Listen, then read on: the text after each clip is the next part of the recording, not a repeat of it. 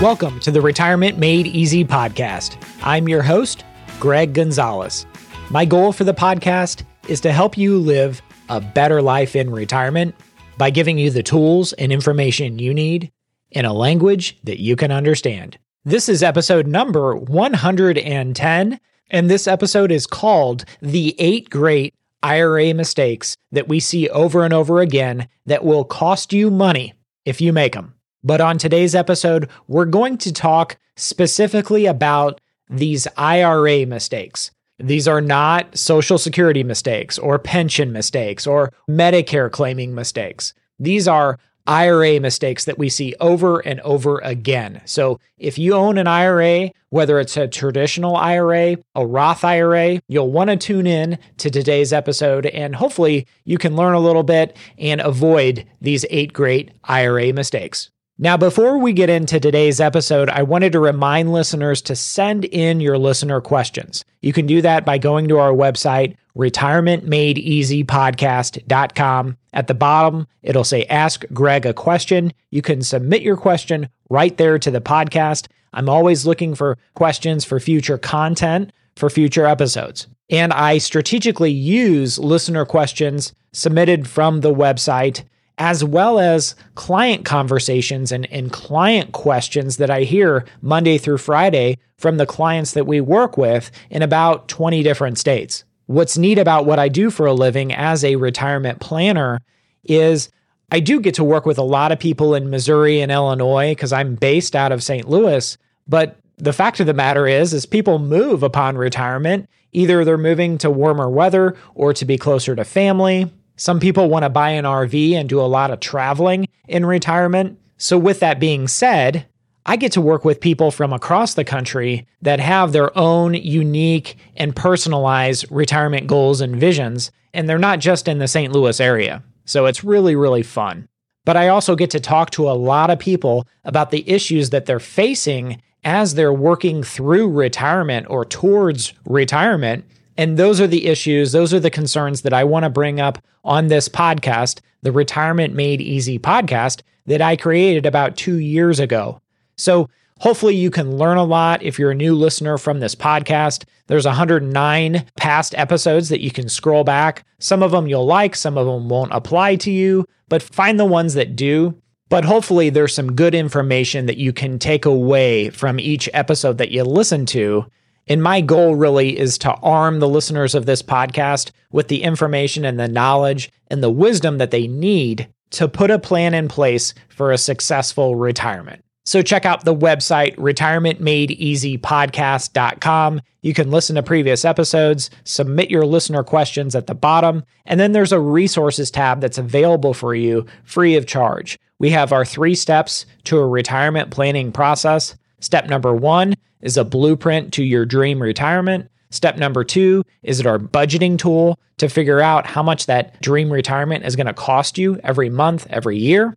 And then step number 3 is the retirement action plan. That is where you're putting together a game plan, a bulletproof retirement action plan.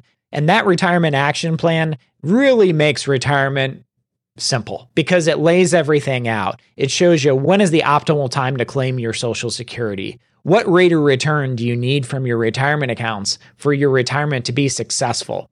All those different questions that people have on their minds, that's what the retirement action plan solves for. It's kind of like going to the grocery store. You start with a grocery list. If you want to have a successful trip to the supermarket, getting all the groceries that you need, you plan ahead of time and you form that grocery list.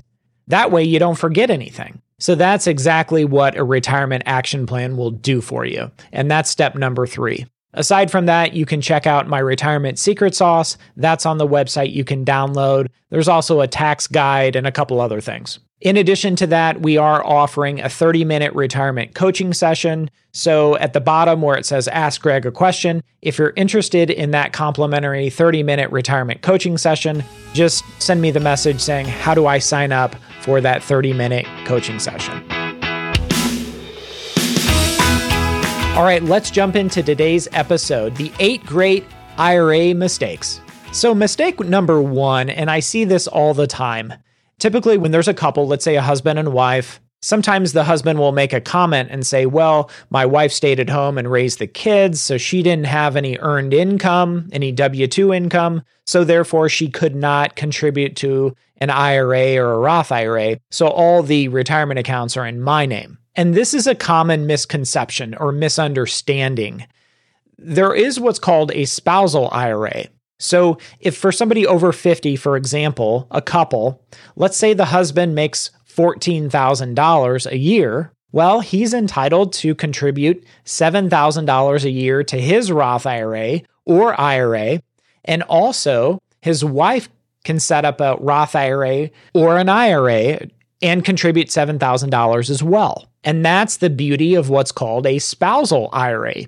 Even though his wife did not have earned income, but he had $14,000 of earned income, they could theoretically both set up a Roth IRA for $7,000 apiece, and his wife would benefit from the spousal IRA. So there's some spouses that are homemakers or don't work outside the home. Well, guess what? They still have that spousal IRA opportunity that a lot of people forget.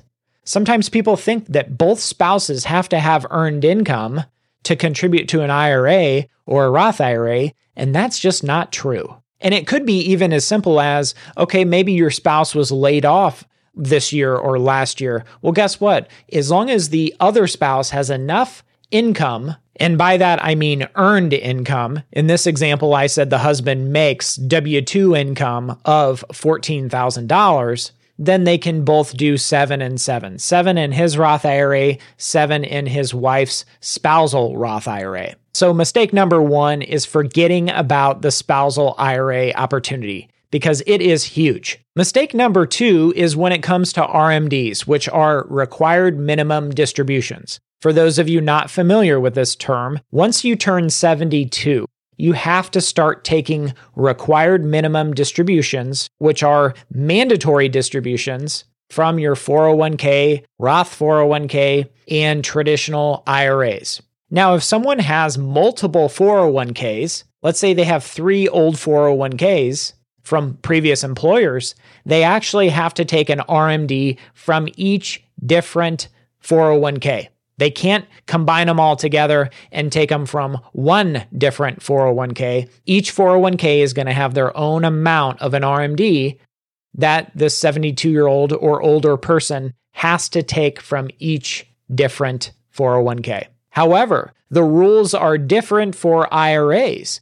If somebody had 3 different IRAs, let's say the RMD was $1,000 a piece from each IRA, well, then you could take a $3,000 RMD distribution from one of those IRAs and not touch the other 2. Or you could take $1,500 from one IRA and $1,500 from another IRA and not touch the other one. So IRAs have a lot more flexibility when it comes to required minimum distributions once you turn 72.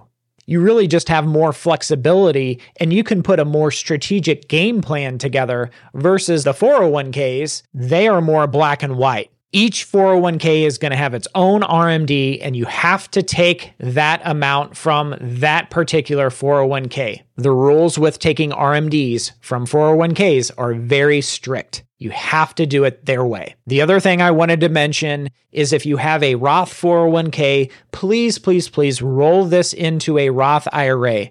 That way, you won't have to take required minimum distributions from that Roth IRA. But if you leave it in the Roth 401k, you will have to take mandatory distributions from that Roth 401k, even though they will be tax-free. So mistake number 2 was not understanding the RMD rules for IRAs versus 401ks because they are very different. IRA mistake number 3 is when somebody has a 401k or retirement plan that has company stock in it. And I'm actually working with a client right now that works for a Fortune 500 company and worked for another Fortune 500 company. So he actually has stock in his 401k from his current employer and stock from his previous employer. And you want to be very careful that you don't roll this money over to an IRA upon separating from service or retiring from your company. There is a big tax savings, potential tax savings, if you do this correctly. And the term is called net unrealized appreciation. And it's a strategy where you don't roll that stock into your rollover IRA. You utilize the net unrealized appreciation, and you'll actually pay capital gains on a part of that stock, that company stock that you own. So you want to be very, very careful and very diligent when you do this strategy.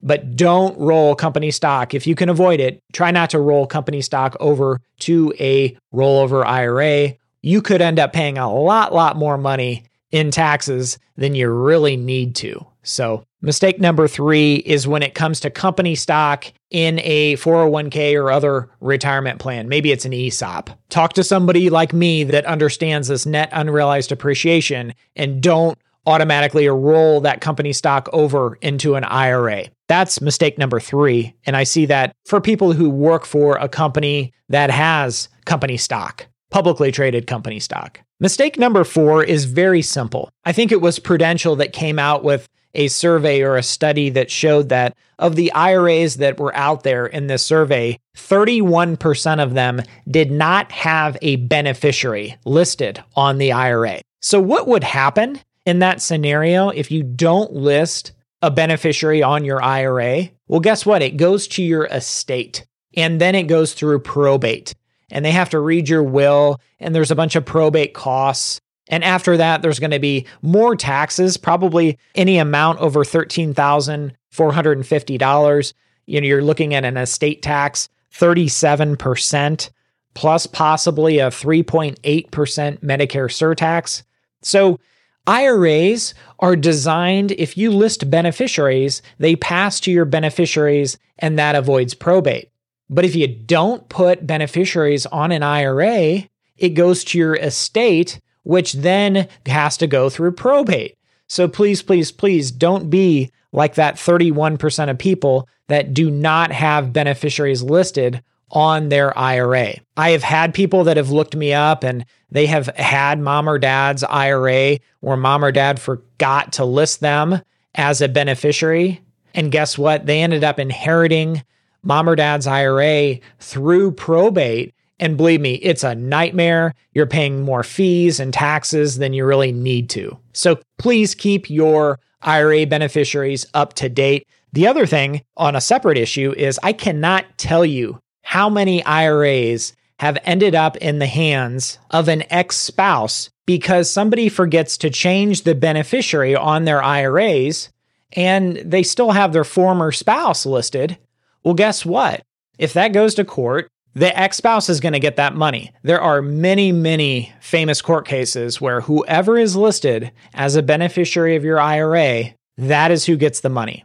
And I can't help but think about all the kids that have been disinherited because someone forgets to remove their ex-spouse as their beneficiary on their IRA. So please keep those beneficiaries updated on your IRA. That's mistake number 4. I know it's very simple, but man, I have seen that countless times. IRA mistake number 5 is listing a trust as a beneficiary of an IRA. Not that you can't do it, not that it's ill-advised, but you've got to do it properly. It has to be the right type of trust. And the laws have changed with the Secure Act now. If you inherit mom or dad's IRA, there's a 10-year rule, which means you've got 10 years to take distributions from that IRA.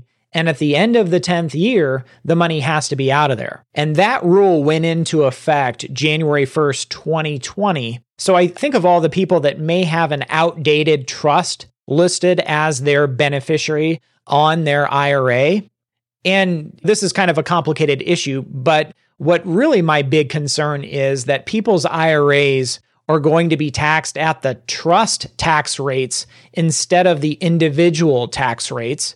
So the trust tax rates, anything above $13,450 is taxed at 37%. 37%. And not only that, if the trust is not written properly, if it's not the right type of trust, the money actually has to come out within 5 years. So that's really, really going to expedite the amount of taxes that are paid on your IRA when you're trying to get this money to the next generation, to friends, to family, to causes you're passionate about. So again, mistake number 5 is listing a trust as the beneficiary of your IRA. You want to be very, very careful and make sure it's the right type of trust. It should be a look-through trust. Mistake number 6 is Roth conversions. There are so many people that don't understand kind of the idea behind Roth conversions and how to do them properly, that it ends up costing them a lot of money. For example, whenever you convert under 59 and a half, let's say you're 55, you convert $50,000 of your IRA. If you withhold taxes, any amount that you withhold taxes on that Roth conversion, you're going to pay a 10% penalty. But if you're under 59 and a half and you execute a Roth conversion, if you don't withhold taxes from that Roth conversion, if that full $50,000 goes from your IRA to your Roth IRA, there is no 10% early withdrawal penalty because you didn't withhold any money for taxes. So there's a lot of people that just give Uncle Sam a tip when they're doing this. Either they convert way too much money than they should have, or they withhold taxes on the Roth conversion, and it doesn't make sense because now they've got a 10% penalty that they're facing. So IRA mistake number 6 is not executing Roth conversions properly. IRA mistake number 7 is contributing to either an IRA or a Roth IRA when you're not eligible to contribute. Maybe it's a Roth IRA. Well, maybe you make too much money to contribute to a Roth IRA. There's some people that don't know that there is an income cap. Same thing with IRAs. There's people that are ineligible to contribute to IRAs, maybe because they have a 401k through work or their income is above a certain amount of money. So you want to make sure that you're eligible to contribute to a Roth IRA or a traditional IRA, because of course there is a steep penalty for contributing to a Roth IRA or IRA when you're ineligible. The penalty is 6% for each year the excess amount remains in your IRA or Roth IRA. So again, if you're ineligible, you want to know it, the sooner the better, so you don't have to give Uncle Sam a 6% tip. That is IRA mistake number 7, is contributing to an IRA or Roth IRA when you're actually ineligible to contribute. And last but not least, of the 8 great IRA mistakes is number 8. And I see this all the time, doing what's called an indirect rollover of one's IRA. So by doing so, you're transferring from one IRA to another. Maybe it's a 401k rollover to an IRA. It's the same difference. I always recommend that people do a direct transfer or direct rollover. It goes from one custodian to another. That way, the money remains in the same registration. Let's say it's a 401k to a traditional rollover IRA. It all remains pre-tax. If you don't do it this way, there's what's called a indirect transfer or indirect rollover. By doing so, they send the money out of your IRA or from your IRA or 401k, send it to you, and then you're responsible within 60 days to get the money into the appropriate IRA. Well, what happens if you fail to get it back into the IRA or Roth IRA within that 60 days? Guess what? You pay taxes on all that money. And if you're under 59 and a half, there's a 10% penalty on top of that. I've seen people that purchase a home and they take money out of their IRA to purchase the home while their current home is selling. And if you don't replace the money within 60 days, guess what? It's a taxable distribution. It's taxed as ordinary income. Plus, if you're under 59 and a half, there's a 10% penalty. So I see that a lot. A lot of people go and get a bridge loan in that example instead of trying to take money out of your IRA and replace it within 60 days. So what's the solution for this? If you're doing a transfer or a rollover, we want to make sure that you're doing a direct transfer or a direct rollover where the money is leaving the 401k and going directly to the rollover IRA. Or if it's a transfer, it's going from an IRA to another IRA. Typically, it's at a different custodian, but this way it will never be a taxable event. The money never goes to your hands. It goes from custodian to custodian as a direct transfer or a direct rollover. That is mistake number 8, is trying to do an indirect rollover and doing so properly. Because if you don't make it in that 60-day time frame, it becomes a big taxable event and potentially a 10% penalty. So I hope you've learned a lot from the Great 8 IRA mistakes on this episode of the Retirement Made Easy podcast. Again, please submit your retirement questions to our website, retirementmadeeasypodcast.com. We'll see you next week. And remember, always dream big. The opinions voiced in this material are for general information only and are not intended to provide specific advice or recommendations for any individual. To determine which investments may be appropriate for you, please consult your attorney, tax advisor, or financial advisor prior to investing. This is a hypothetical example and is not representative of any specific investment. Your results may vary. All performance referenced is historical and is no guarantee of future results. All indices mentioned are unmanaged and may not be invested into directly. The SmartVestor program is a directory of investment professionals. Neither Dave Ramsey nor SmartVestor are affiliates of St. Louis Retirement Advisors or LPL Financial. There is no guarantee that a diversified portfolio will enhance overall returns or outperform a non-diversified portfolio. Diversification does not protect against market risk. All investing involves risk, including loss of principal. No strategy assures success or protects against loss. Securities and advisory services offered through LPL Financial, a registered investment advisor, member FINRA, SIPC.